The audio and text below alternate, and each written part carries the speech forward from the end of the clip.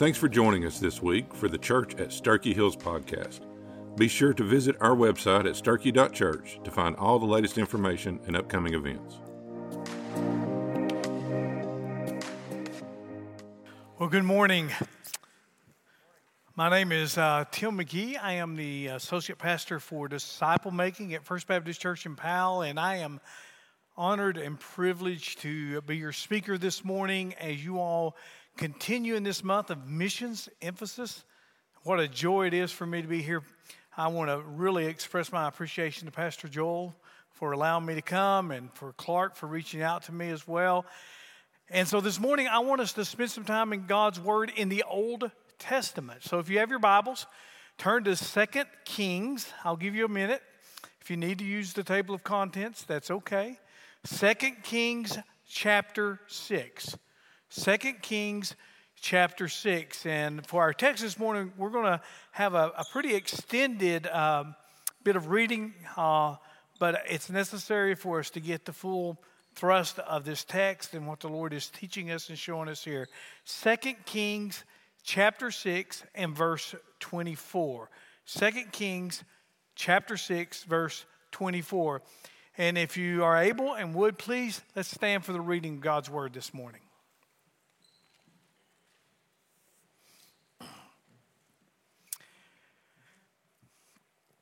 After Ben-Hadad, king of Syria, mustered his entire army and went up and besieged Samaria.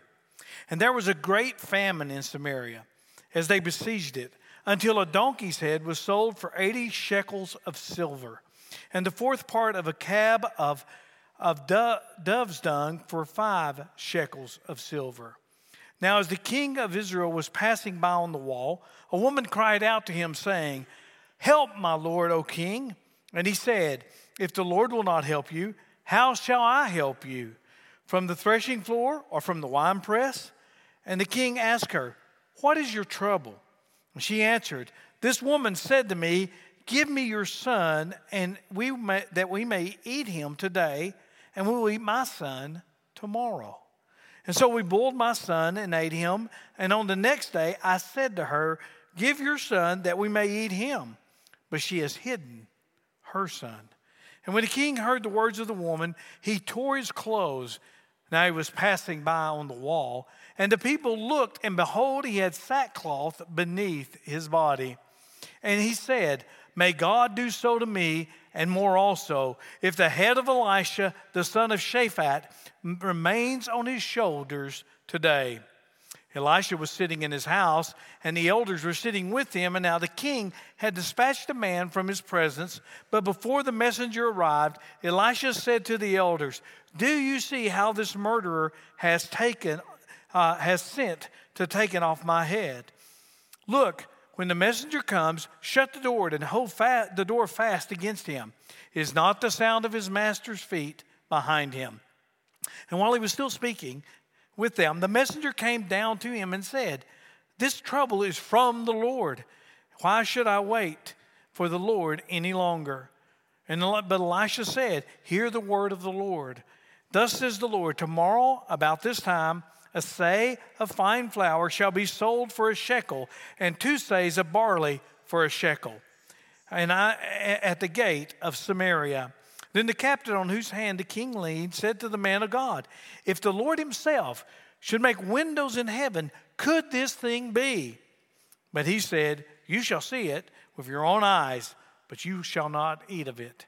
Now there were 4 men who were lepers at the entrance of the gate, and they said to one another, "Why are we sitting here until we die? If they say, 'Let us enter the city, and the famine is in the city, and we shall die there. And if we sit here, we die also. So now, come, let us go over to the camp of the Syrians. If they spare our lives, we shall live. And if they kill us, we shall but die.' So they arose at twilight to go to the camp of the Syrians. And when they came to the edge of the camp of the Syrians, behold, no one was there. For the Lord had made the army of the Syrians hear the sound of the chariots of the horses and the sound of the great army, so that they said to one another, Behold, the king of Israel has hired against us the kings of the Hittites and the king of the Egyptians to come against us. And so they fled away in the twilight and abandoned their tents, their horses, and their donkeys, leaving the camp as it was. And when these lepers came to the edge of the camp, they went into a tent and ate and drank, and they carried off silver and gold and clothing and went and hid them. And they came back and entered into another tent and carried off things from it and went and hid them. And they said to one another, We are not doing right. This day is a day of good news. If we are silent and wait until morning light, punishment will overtake us. Now therefore come, let us go and tell the king's household. This is the word of the Lord. You may be seated.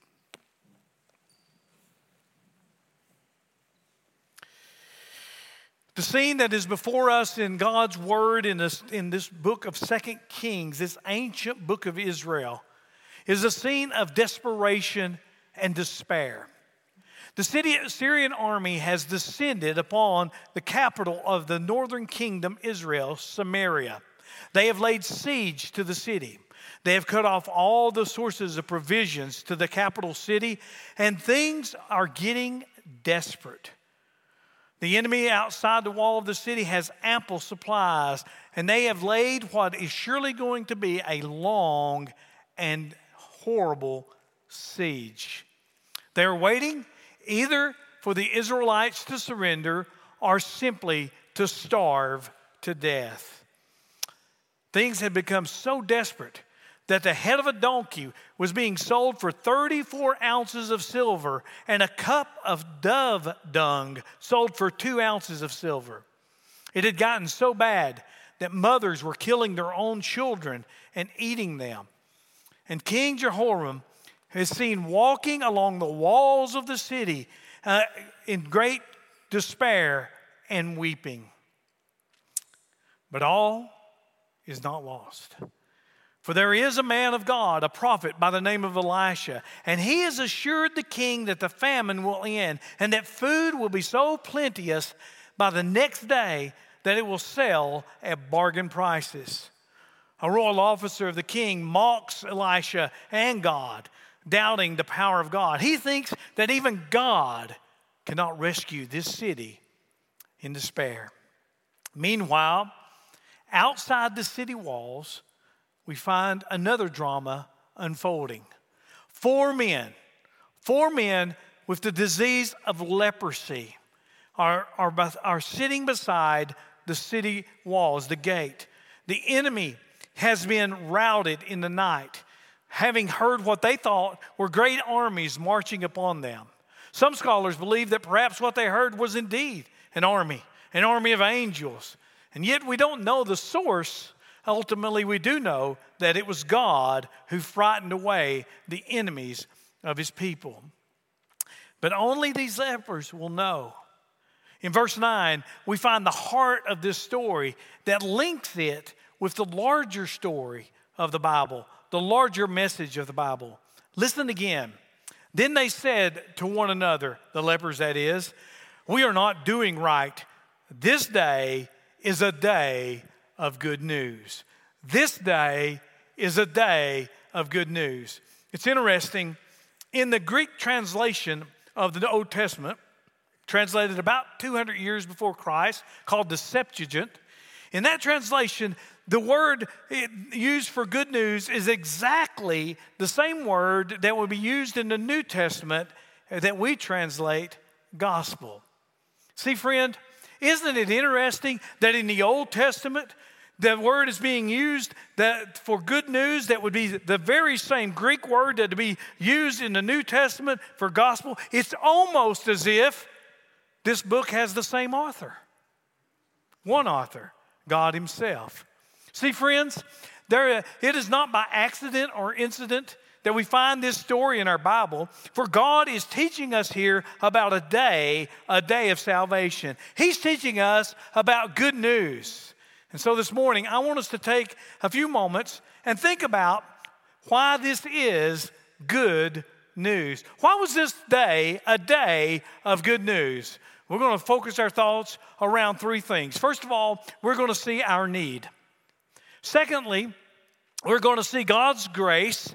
And finally, we'll end up by looking at our privilege. First of all, let's think about our need. In chapter 7, verse 3, we find these four men, these four leprous men who are sitting by the gate of the city. Now, these four lepers paint a picture. They provide a demonstration, if you will, of all people, of every one of us. They are a graphic illustration of the true condition of every human being. And you say, wait a minute, what are you talking about? Well, let me show you. First of all, I want you to notice the separation that they experienced. The separation they experienced. Leprosy had separated them from their family, from their friends, and from their God. In the book of Leviticus, we read these words: the leprous person who has the disease shall wear torn clothes, and let the hair of his head hang loose. He shall cover his upper lip and cry, unclean, unclean. He shall remain unclean as long as he has the disease. He is unclean. He shall live alone. His dwelling shall be outside the camp. See, the disease of leprosy was extremely contagious. And it was also very fearful because many people, once they contracted leprosy, would die. It would become fatal in their lives. And because of that, they were separated. They were separated from their family. They were separated from their friends. They were not allowed to worship in the temple. They were separated from God. Leprosy in the Bible provides for us a picture of what happens in every human's life because of sin. See, friend, sin separates us from God. The book of Habakkuk, the prophet, would write of God that he has eyes that are purer than to see evil, that he cannot even look upon wrong. In Isaiah 64:6, the prophet says of us that we have all become like one who is unclean. There's that word again. And all our righteous deeds are like a polluted garment. We all fade like a leaf, and our iniquities, like the wind, take us away. The same prophet would write in Isaiah 59:2, but your iniquities have made a separation between you and your God, and your sins have hidden his face from you, that he will not hear. These leprous men, because of their disease, had found themselves in a separated position from man and from God. And friend, this morning, because of our sin, because each and every one of us have sinned, we are separated from God. Secondly, notice the condemnation that they had experienced. See, the effects of leprosy often resulted in the death of the patient. Now, leprosy by its very nature affects the nervous system. And the patient often would suffer serious injuries without experiencing pain. And as a result, they could be seriously injured and there could be serious infections would develop.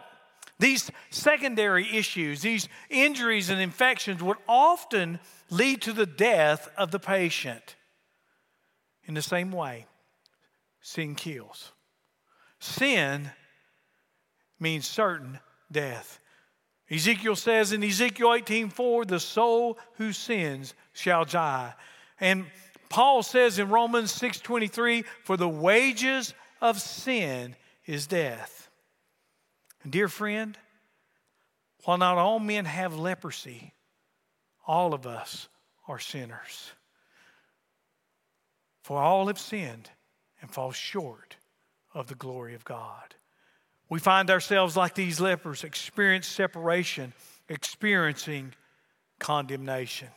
But there's more to this story. There's more to this story because as we continue to read this morning, we read in verse 4 that these men said, let us go over to the camp of the Syrians. Let us go over to the camp of the Syrians. See, God had spared their lives. Have you ever thought about this? God had spared the lives of these lepers to that day. Israel was under the just judgment of God. They had rebelled and gone into idolatry and had sinned against God. And God, in His justice and holiness, had declared His judgment upon those people.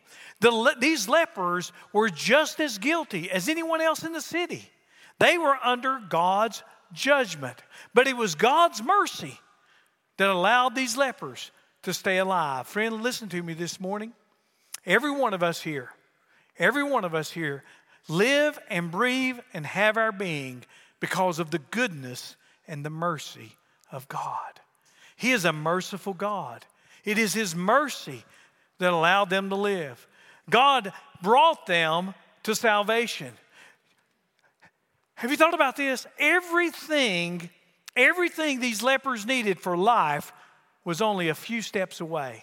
As they lay outside the gates of Samaria, a few steps away was the camp of the Syrians. It had been there all along. What they needed for life had been there all along, but they could not have it until God moved and opened the way. Do you see the goodness of God in this? These lepers were brought to the point of desperation. They resolved to surrender to the enemy. Death had already stared them in the face, and they had nothing to lose by going over to the Syrians. The same is true for you and I. The Bible urges us to cast ourselves on God's mercy. Because of the sacrifice of Christ, we can experience the mercy of God. John the Baptist would cry out, "Flee God's wrath, cling to His mercy. Blessed are they who surrender to the Lord, who call on Him for mercy." God surprised them that day.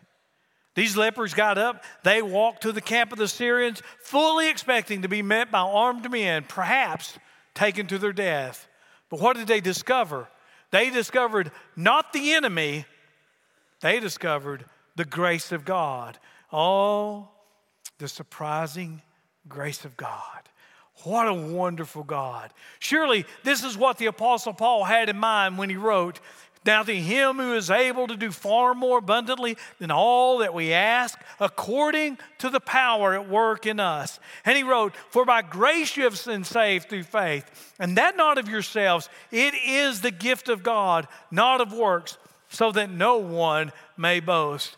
John Newton, the hymn writer of days gone by, wrote these words, "Amazing grace, how sweet the sound that saved a wretch like me. I once was lost, but now I'm found, was blind, but now I see. 'Twas grace that taught my heart to fear, and grace my fears relieved. How precious did that grace appear the hour I first believed." Oh, listen, friends. These lepers got to the right answer because they asked the right question. They got to the right answer in the right place because they asked the right question. They asked, "Why are we sitting here until we die?" If you're here today, and perhaps you're not a Christian, maybe you're not a follower of Christ, and you're curious and wondering about what this Christianity is all about, let me pose that question to you in a little different way. Why are you not trusting in Christ today? My friend, you can experience true life. You can experience eternal life today. This day is a day of good news. It is good news because the one and only God, who is holy, made us in His image to know Him. However, we sinned and we cut ourselves off from Him. Yet in His great love, God became a man named Jesus, who lived a perfect life, a life without sin, died on the cross, fulfilling the law and taking upon Himself the punishment of all who would repent and believe. He rose from the dead, has ascended to heaven, showing that God had accepted His sacrifice and that God's wrath had been completely satisfied. He now calls you and I to repent of our sins, to trust in Christ alone for our forgiveness. Friend, if you repent and if you trust in Christ, you are born again to new life, eternal life in Christ. Behold, now is the favorable time.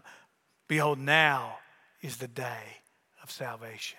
If you're here this morning and you have never trusted in Christ, if you have never believing that gospel and are treasuring Christ as your Lord, I want to urge you this day to do so.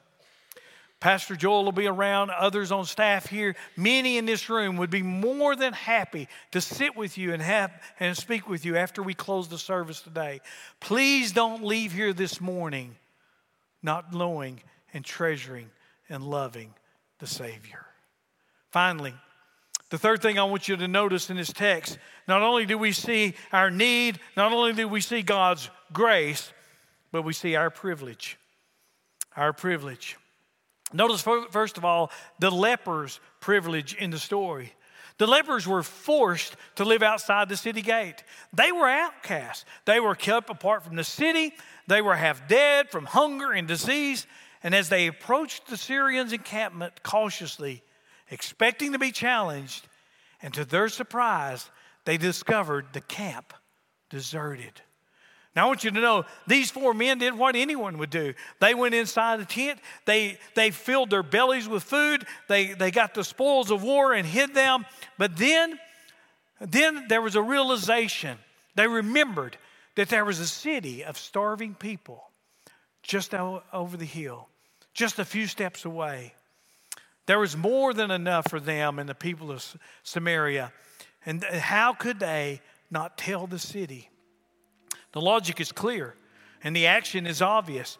They see it as their duty to inform the city that the enemy has left, so much so the lepers concluded, if we are silent and wait, punishment will overtake us. See, ultimately, God would be glorified for what he had done. He alone was the source of life for the people of Samaria. What do we see here? We see in this story our privilege as believers. But we have a greater privilege because we have better news. We have news of a Savior who died on the cross in our stead. We have news of sin defeated, death vanquished, a risen Christ, and lives transformed. My friend, the need is great. There are many around us who day after day are slipping away into spiritual death without the knowledge of God and his salvation. Statistics tell us that 690 people will enter eternity today without Christ. Will you tell them? Paul reminds us in Romans chapter 10 that they will never hear unless we preach. Will you go? Will you go? Evangelism has been defined as one beggar telling another beggar that where he found bread. So let's go. Let's tell them. Tell them simply and in your own words that the siege that has sucked life out of them and will destroy them has been broken by the power of God. And there's life to be found outside if only they will come and see. Let's pray together. Father, thank you for this story that's more than a story. Thank you that it points us to Calvary. Thank you that it reminded us of our desperate need because of our sin. That we have all been separated from God and that we are under condemnation because of our sin. Thank you, O God, that it reminds us that you did not leave us hopeless and helpless, but that we have a Savior. And by your grace, we can believe. We can have life eternal through Christ Jesus our Lord. Thank you, God, that is the privilege of every believer here to carry this good news to our neighbors and to the nations. Granted, oh God, that we would have a passion, that we would love you so well, that we would love our neighbors, and that we would go and tell them of the good news. It's in Christ's name I pray. Amen.